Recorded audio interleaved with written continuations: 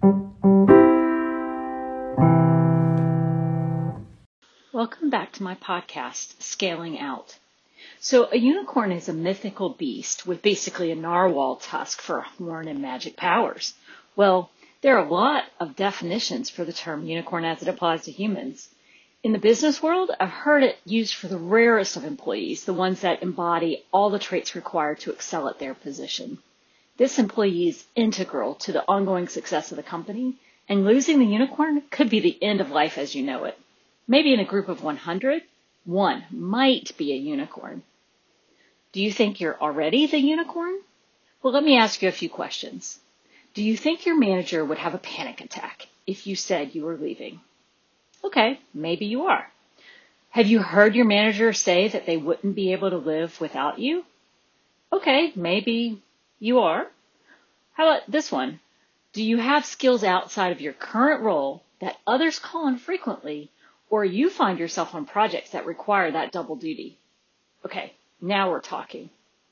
One more question. Are you assigned to the most complicated projects and you look around and realize, yeah, there is no one here that could do this except for me? Yes, that means you're a unicorn. Okay, so if you are a unicorn, I've got to say the world is your oyster. You really can name your, I'll bet, reasonable price, and the organization will do everything in its power to appease. That price might be money.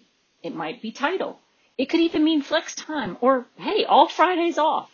Think about what would make you happy, what your manager could actually provide, and how to make this a win-win for both of you.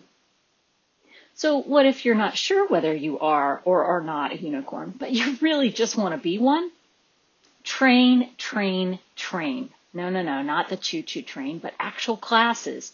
And then volunteer to do more than just what's in your box of responsibilities. Make yourself indispensable. Are you a manager and you have a unicorn on your team? Well, I'll talk about that during my next podcast.